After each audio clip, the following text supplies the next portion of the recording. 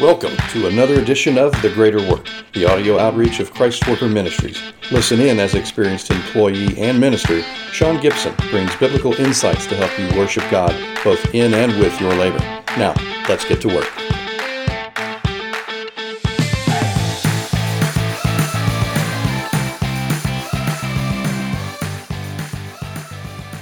When it comes to being rejected by a person that you work with, my friend, Jesus understands completely what you're going through. Welcome back to the Greater Work podcast. I'm your host, Sean Gibson, and we're talking about rejection from a coworker.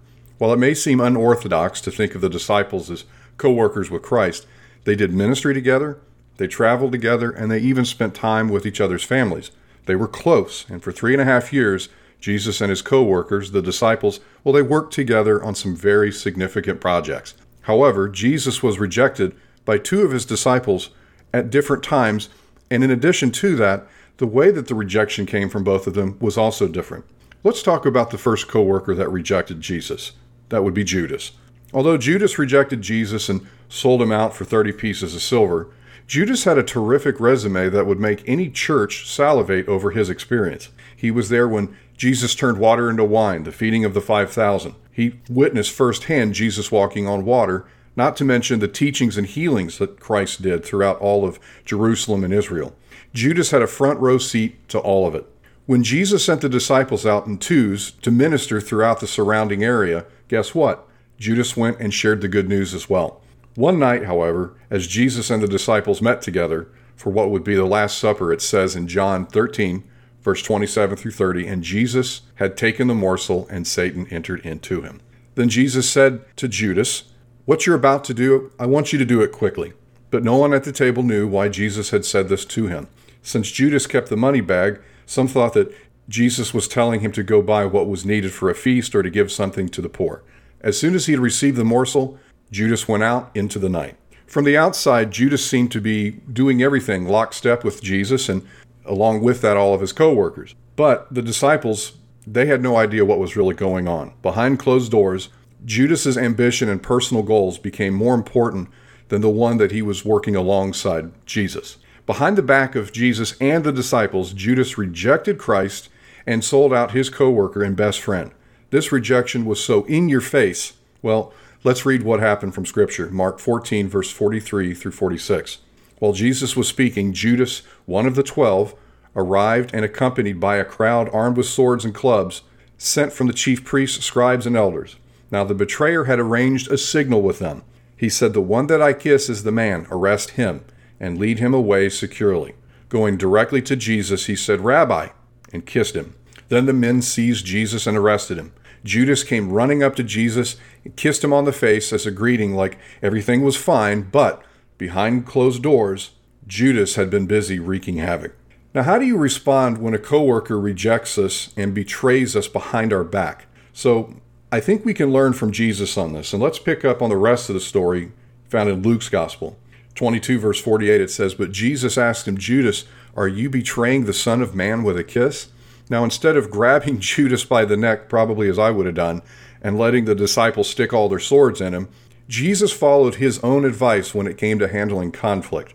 Matthew 18 verse 15, "If your brother sins against you, go and confront them privately." Now, when a coworker rejects us behind our back, whether it's saying nasty things about us or like Judas did, something nasty to bring us down, we must confront them privately. Because Jesus was in the process of being arrested, practically he was unable to address Judas privately.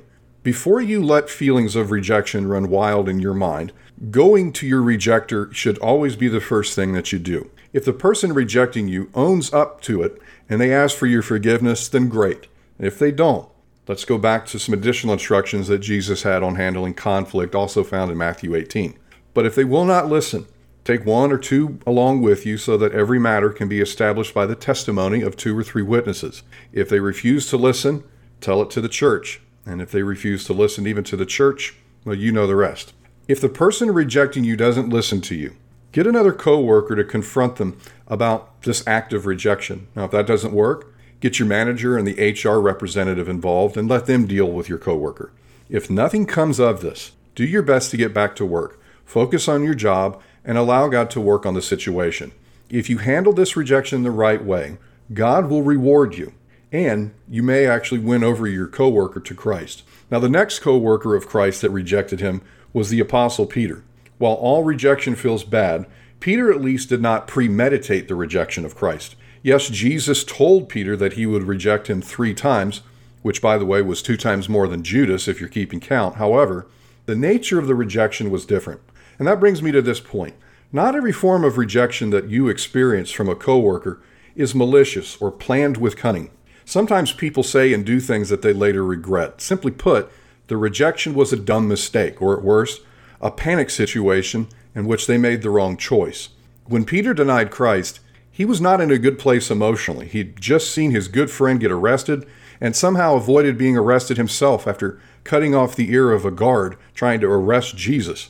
Not to mention, for the last 3.5 years, Peter had been laboring in ministry, and all of that seemed like it was coming to a conclusion. That's a lot of trauma to walk through in such a short period of time. Just as we discussed earlier in Matthew 18, after the death, burial, and resurrection, Peter was confronted one-on-one by Jesus, and we'll read about this in John 21. Verse 15, it says, "When they had finished eating, Jesus asked Simon Peter, 'Son of John, do you love me more than these?' 'Yes, Lord,' Peter answered. 'You know that I love you.' Jesus replied, 'Feed my lambs.'" Now, Jesus didn't just ask this question once. He asked Peter the same question 3 times. That would be once for every rejection of knowing Christ. Jesus understood the reason for Peter's actions, and he chose to forgive Peter. This brings me to my last point.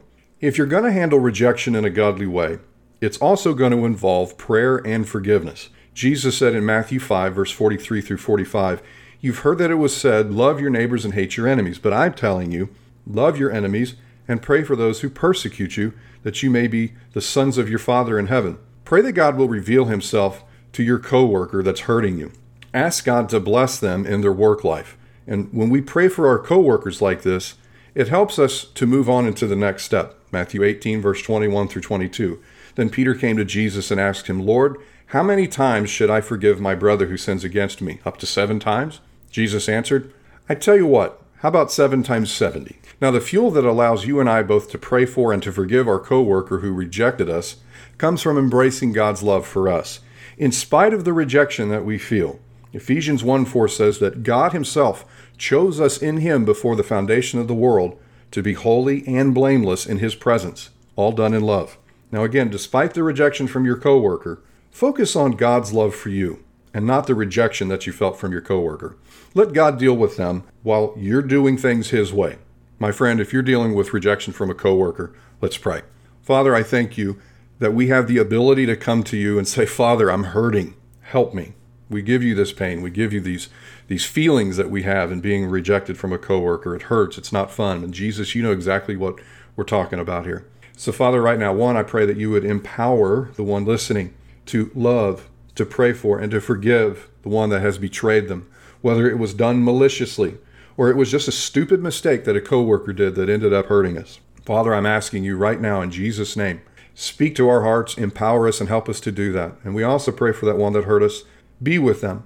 Bless them in their work life. If they're going through something difficult in their life, we just ask that you would bring relief to them, but more importantly, bring them to a knowledge of you. That really is going to be the best thing that we can pray for them.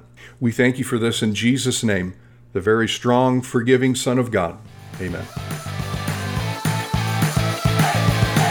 Thanks for listening to The Greater Work, a Christ Worker Ministries podcast. The Greater Work is supported by hardworking listeners just like you. To learn more about Christ Worker Ministries and how you can become part of our growing outreach, visit christworker.org.